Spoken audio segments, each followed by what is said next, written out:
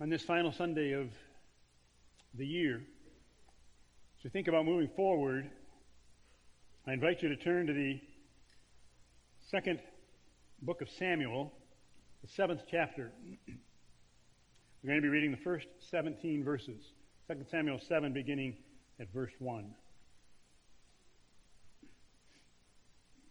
Let us hear the word of the Lord. After the king was settled in his palace, and the Lord had given him rest from all his enemies around him, he said to Nathan the prophet, "Here I am, living in a house of cedar, while the ark of God remains in a tent." Nathan replied to the king, "Whatever you have in mind, go ahead and do it, for the Lord is with you." But that night, the word of the Lord came to Nathan, saying, "Go and tell my servant David, this is what the Lord says. Are you the one to build me a house to dwell in? Have I not dwelt in a house from the day I brought the Israelites up out of Egypt to this day? I have been moving from place to place with a tent as my dwelling. Wherever I have moved with all the Israelites, did I ever say to any of their rulers, whom I commanded to shepherd my people Israel, 'Why have you not built me a house of cedar?' Now then, tell my servant David, this is what the Lord Almighty says. I took you from the pasture, from tending the flock, and appointed you ruler over my people Israel. I have been with you wherever you have gone, and I have cut off all your enemies from before you. Now I will make your name great like the names of the greatest men on earth. And I will provide a place for my people Israel, and will plant them so that they can have a home of their own and no longer be disturbed. Wicked people will not oppress them anymore, as they did at the beginning, and have done ever since the time I appointed leaders over my people Israel. I will also give you rest from all your enemies. The Lord declares to you that the Lord himself will establish a house for you. When your days are over and you rest with your ancestors, I will raise up your offspring to succeed you, your own flesh and blood, and I will establish his kingdom. He is the one who will build a house for my name, and I will establish the throne of his kingdom forever. I will be his father, and he will be my son. When he does wrong, I will punish him with a rod wielded by men, with flogging inflicted by human hands. But my love will never be taken away from him, as I took it away from Saul, whom I removed from before you. Your house and your kingdom will endure forever before me. Your throne will be established forever." Nathan reported to David all the words of this entire revelation. The grass withers, the flower fades, but the word of our God lives forever. May it live in our hearts and in our lives. Amen.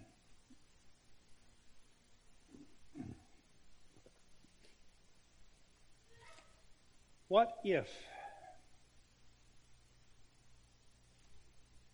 kindergartner says to her second grade sister, "Can I play with your doll?" "No." Just turned 16-year-old says to his dad, "Dad, my friends, when they turn 16, got to get a group of their friends and drive around in the car for a while on their birthday. Can I do that too?" "No." Shy teenager finally musters up the courage and he says to the special someone, "Would you like to go out for a date Friday night?" "No." Boy, that seems awful familiar. The wife and her husband have been struggling so hard, battling furiously, and finally she confronts him. "We need to see a marriage counselor. We have to put this marriage back together. Will you come with me?" "No." The husband asks the doctor, "Is there anything you can do to help my wife?" "No." No. We've all been there, and we've heard that. We know the sorrow and the pain of being refused and rejected and turned down, but what if the no is from God? What do we do? How do we handle it if God says no? Let's see what we can learn as we examine this portion of David's life. First, with David, we need to develop a premise. At this point in time, David is riding high. He's experiencing the good life. It was a period of tremendous peace and calm in David's home, in Israel, and in the nation's spiritual life. So David has more time than usual on his hands, to tackle extra things, non-war issues, and it occurs to him that he lives in a beautiful palace. His people have everything that they need, but God has no permanent dwelling place. The ark is still in the tent. So why not use his time, his energy, his resources, his skills to build a glorious temple for his great God? Certainly the premise is logical. It makes great sense. It's scriptural. David was thinking of the honor and glory of God. He loved God and he wanted to do the best for him. In fact, the chronicler, when he writes of the same story in 2 Chronicles, says it was good that it was in David's heart to do so. There's a principle here for us to remember. God commends those who love to do his will. Think of Paul's letter to the Romans. First 11 chapters are all this deep theology. And then from chapter 12 on, he deals with all the practical issues of that theology. And he says there that he wants us to offer our bodies as living sacrifices. And we begin with the renewal of our minds. Why? To test and approve what God's will is. His good, pleasing, and perfect will. God wants us to be discerning regarding his will. We are to envision God's vision, to do great things for God, to be willing to serve whenever and wherever. Barb and I had a similar experience with a premise. We were serving in Grand Rapids in the summer of 1993. Church was beginning to prepare to celebrate the 100th anniversary, but in the process was also examining its future. The reality was that over the past 20 years, the church had slowly been losing members as the neighborhood changed radically. It became an inner-city congregation, and members of the church were moving into the suburbs. And in the midst of all that questioning and looking and examining, a church near Sacramento, California called and said they were interested in me as their senior pastor. That's what they called the lead pastor in those days, the senior pastor. Barb and I weren't particularly interested, but they were persistent and finally said they wanted to fly us out there for a weekend to meet with their search team and to get a little bit of feel for their ministry, that we were one of 3 couples they were going to do this for. Since we wanted to not close God out of the process, we decided, what did we have to lose? Besides, it was a free couple of days in California. So we got on the plane and there we went. That was our premise. Certainly you have had and perhaps have premises in your life. At the brink of this new year, you may have several. Maybe we call them resolutions, maybe we call them goals, but ask yourself this morning, what is the premise or what are the premises in my life? What do you want in 2024? What do you hope for in 2024? Maybe you want your child to accept Jesus Christ as Savior and Lord. You want your cancer healed, or the cancer of a loved one. You want your business to succeed. You want Hope Church to grow. You want to find a mate. You really want that job you interviewed for. You desperately want your marriage repaired and restored and reinvigorated. What's the issue for you when it comes to discerning God's will? Keep that in the forefront of your mind as we continue with David's experience. So let's go back now to David. Being wise, David decided to deliberate the plan. He shared his plans and his thoughts with Nathan, the prophet, which in essence was sharing them with God. It was a time of clarifying and asking and seeking affirmation, which needs to be a part of every decision process. Is it needed? Is it necessary? Does it honor God? Is the time right? Does God approve of this plan? Because here's the principle. The plan is only right when the plan is right to God. I'm sure we've all seen at one time or another that old bumper sticker that says baby on board. Well, every plan needs God on board. Proverbs 16 verse 3 states, commit your work to the Lord and your plans will be established. In the 9th verse it says, the human mind plans the way, but the Lord directs the steps. So David consults a trusted colleague, a spokesperson for God, and seeks God's affirmation and involvement. Seeking God's involvement. Isn't that really what prayer is? Prayer is requesting God through the Holy Spirit to interfere with life and bring about our desires. Let me say that again. Prayer is requesting God through the Holy Spirit to interfere with life and bring about our desires. Reminds me of a little girl named Mary.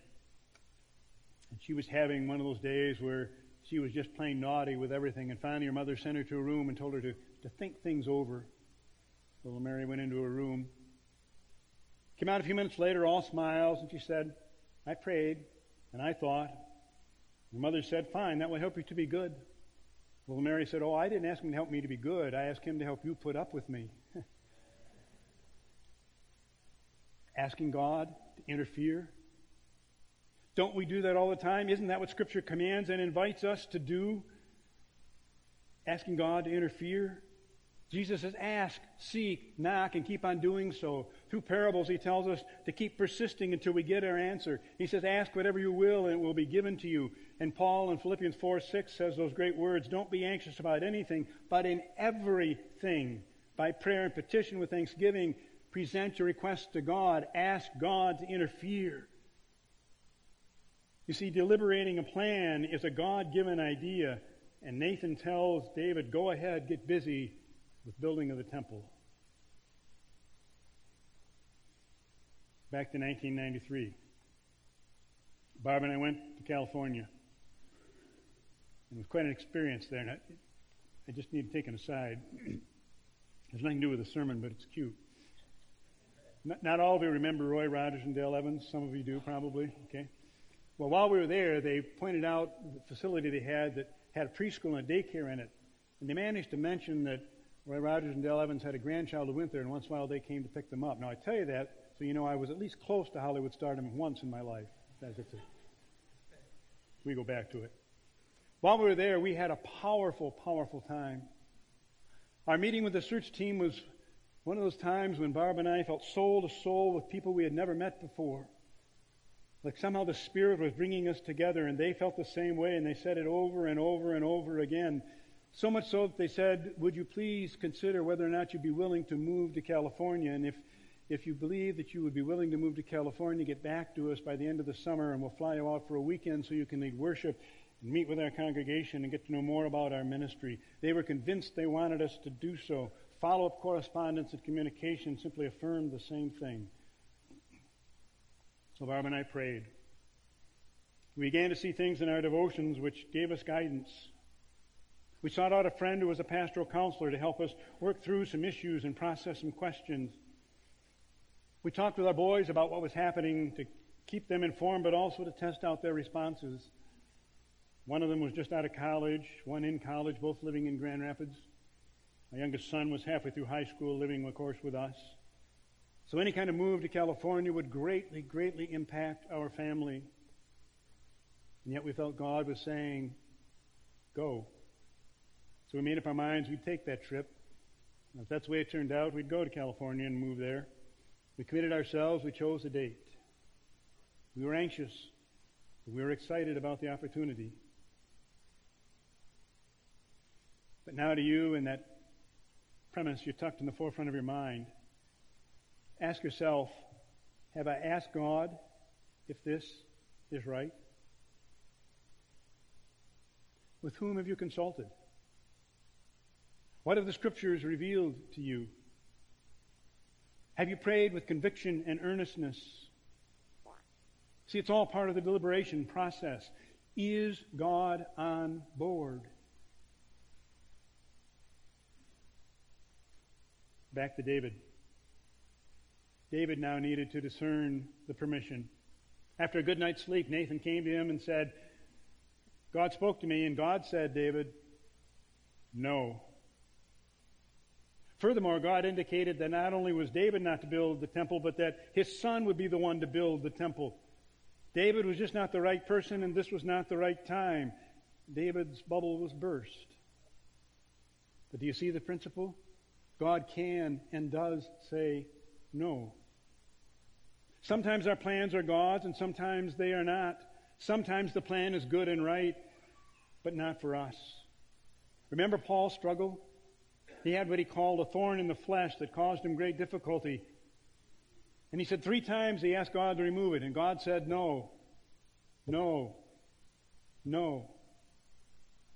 God can and does say no. He does not always grant permission. I can still, almost 30 years later, feel the emotion of that phone conversation in 1993. I had my little talk all prepared when I called the contact person with whom we had maintained some contact over the weeks. Told him we were ready to go into the process, willing to seriously consider it. We had the return date chosen. I said, here's the date. And then he said, no. I could tell he had trouble putting it into words, and he admitted that he was feeling terrible because they all thought that I was going to be the one right up until the very end. But at the last moment, they decided to have one of the other 2 candidates return. And I soon discovered that not only was it not me, but it was a good friend of mine, and I asked him back because he said, if you give me a call, I will come. And our bubble had burst. We really hadn't thought God would say no, at least not that quick, that soon after all we had gone through, and we were stunned. But now back to you. Do you realize God may also say no to you? Ask yourself, am I ready for God to say no? We are always ready to give God thanks when He responds favorably and gives to us, but what about when He says no and takes away from us? What if your child has not come to accept the Lord? What if the cancer is not healed? What if the business doesn't succeed? What if the church does not grow? What if you don't find that mate? What if the job doesn't develop? What if the marriage doesn't turn around? Are you ready for that dream to die? For the great thing you plan or desire to be taken away? To seek God's will is to seek the possibility of hearing God's no.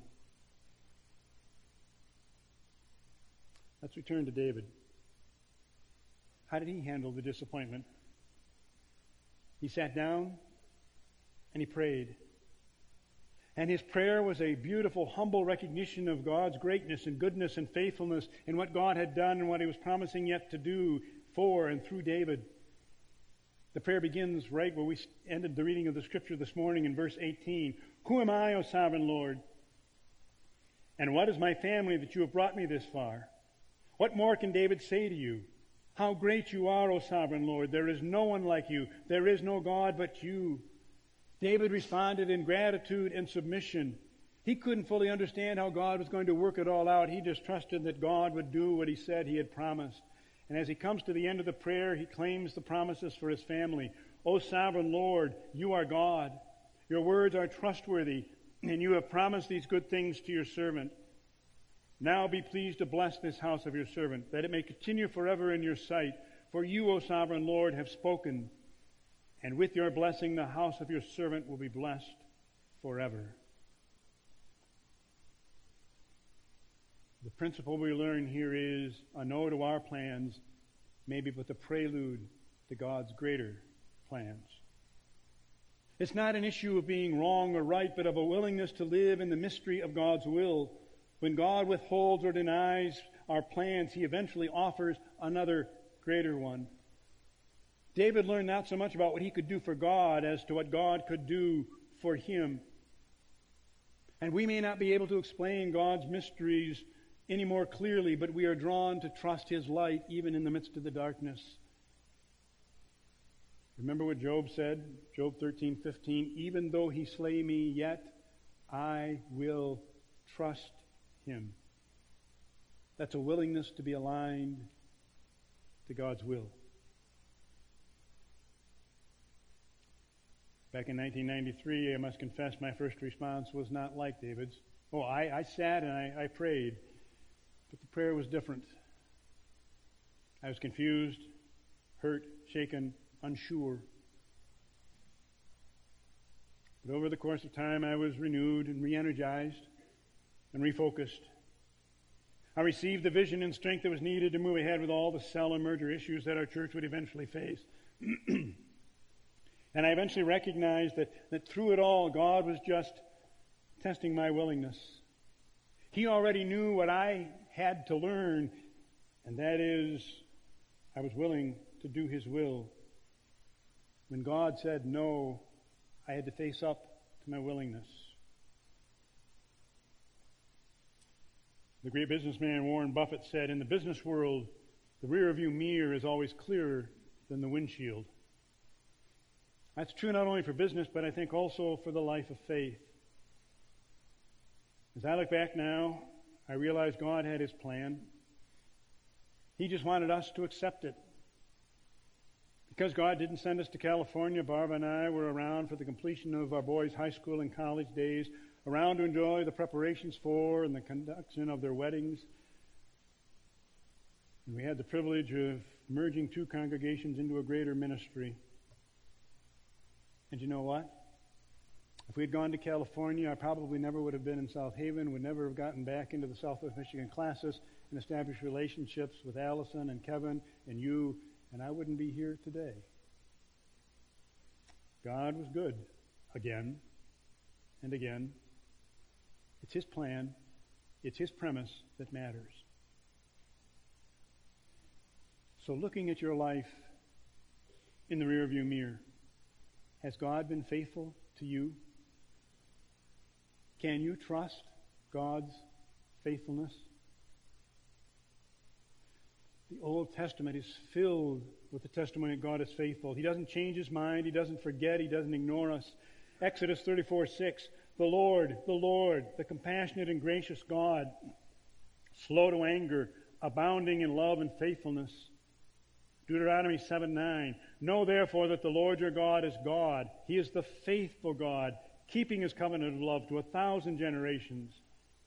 Deuteronomy 32:4, He is the rock. His works are perfect. All His ways are just. A faithful God who does no wrong. Upright and just is He. Joshua 21:45, not one of all the Lord's good promises to the house of Israel failed. Did you hear that? Not one of all the Lord's good promises to the house of Israel failed. Every one was fulfilled. Psalm 25:10, all the ways of the Lord are loving and faithful. From Psalm 89, and this is from the Message. Your love, God, is my song, and I'll sing it. I'm forever telling everyone how faithful you are. I'll never quit telling the story of your love, how you built the cosmos and guaranteed everything in it. Your love has always been our lives' foundation. Your fidelity, your faithfulness has been the roof over our world. God, let the cosmos praise your wonderful ways. The choir of holy angels sing anthems to your faithful ways. God of the angel armies, who is like you, powerful and faithful from every angle? Everything He says and does is guaranteed. He is 100% reliable 100% of the time. Remember the prophet Jeremiah? He was looking through a windshield that was bug-spattered and covered with mud and dirt and was wrestling with the fact that from his earthly perspective, evil was winning and God's people were losing. But then he looked in the rearview mirror, and here's what he said, Lamentations 3:21. Yet this I call to mind, and therefore I have hope. Because of the Lord's great love, we are not consumed, for His compassions never fail. They are new every morning. Great is your faithfulness. I say to myself, the Lord is my portion, therefore I will wait for Him. The Lord is good to those whose hope is in Him, to the one who seeks Him. It is good to wait quietly for the salvation of the Lord. Ask yourself, if God says no, can I live in the mystery of His will? Can I live in gratitude? Can you, if God says no, live in the current of His will and His purposes? Are you willing to discover God's possibilities? I mentioned Paul's thorn. Listen to his learning from that experience from 2 Corinthians 12. To keep me from being conceited because of these surpassingly great revelations, there was given me a thorn in my flesh, a messenger of Satan to torment me. 3 times I pleaded with the Lord to take it away from me. But he said to me, my grace is sufficient for you, for my power is made perfect in weakness. Therefore I will boast all the more gladly about my weaknesses, so that Christ's power may rest on me. That is why, for Christ's sake, I delight in weaknesses, in insults, in hardships, in persecutions, in difficulties. For when I am weak, then I am strong. Grace. If God said to you, I have given you my grace, would that be enough for you? With your child, with the cancer, the business, with the church, the potential life's mate, with your job, with your marriage, would God's grace be enough? Max Lucado, in his book, When God Came Near, shared this. You see, from heaven's perspective, grace is enough. If God did nothing more than save us from hell, could anyone complain? If God saved our souls and then left us to spend our lives leprosy struck on a deserted island, would he be unjust? Having been given eternal life, dare we grumble at an aching body? Having been given heavenly riches, dare we bemoan earthly poverty? And then he shares this story. Our oldest daughter fell into a swimming pool when she was 2 years old. A friend saw her and pulled her to safety. The next morning in my prayer time, I made a special effort to record my gratitude in my journal. I told God how wonderful he was for saving her. As clearly as if God were speaking, this question came to mind. Would I be less wonderful had I let her drown? Would I be less a good God for calling her home? Would I still be receiving her praise this morning had I not saved her? And then Lucado asks, is God still a good God when he says no? God has every right to say no, and we have every reason to give thanks. That's the way we discover the possibilities of God. God does have plans for us. Plans not for ill, but for good. So sometimes he says no. He even said no to his own son. When in the Garden of Gethsemane he said, Lord, if it's at all possible, let this cup, let this crucifixion, let this carrying the burden of all humanity's sin pass from me. And God said no. But because he did, his greater plan prevailed. And through Jesus, we have received grace upon grace. By his death, we have received blessing upon blessing. Through his resurrection, God turned the evil that man can do into gracious grace by which he could save us. Through Jesus Christ, we have the assurance, as Paul wrote in Romans 8:28, we know that in all things God works for the good of those who love him, who are called according to his purpose. I might know a few of your premises this morning, but I don't know them all. But each of us brought some things into worship that I truly believe we need to bring to God. We want his action. We want his interference in our lives, and our hearts get heavy and our hands get full. We really don't want God to say no, but he might. And we can cling to and keep our hopes and plans. We can submit them to God and be free from carrying them around. I love how Martha Snell Nicholson has penned it poetically. One by one he took them from me, all the things I valued most. Until I was empty-handed, every glittering toy was lost.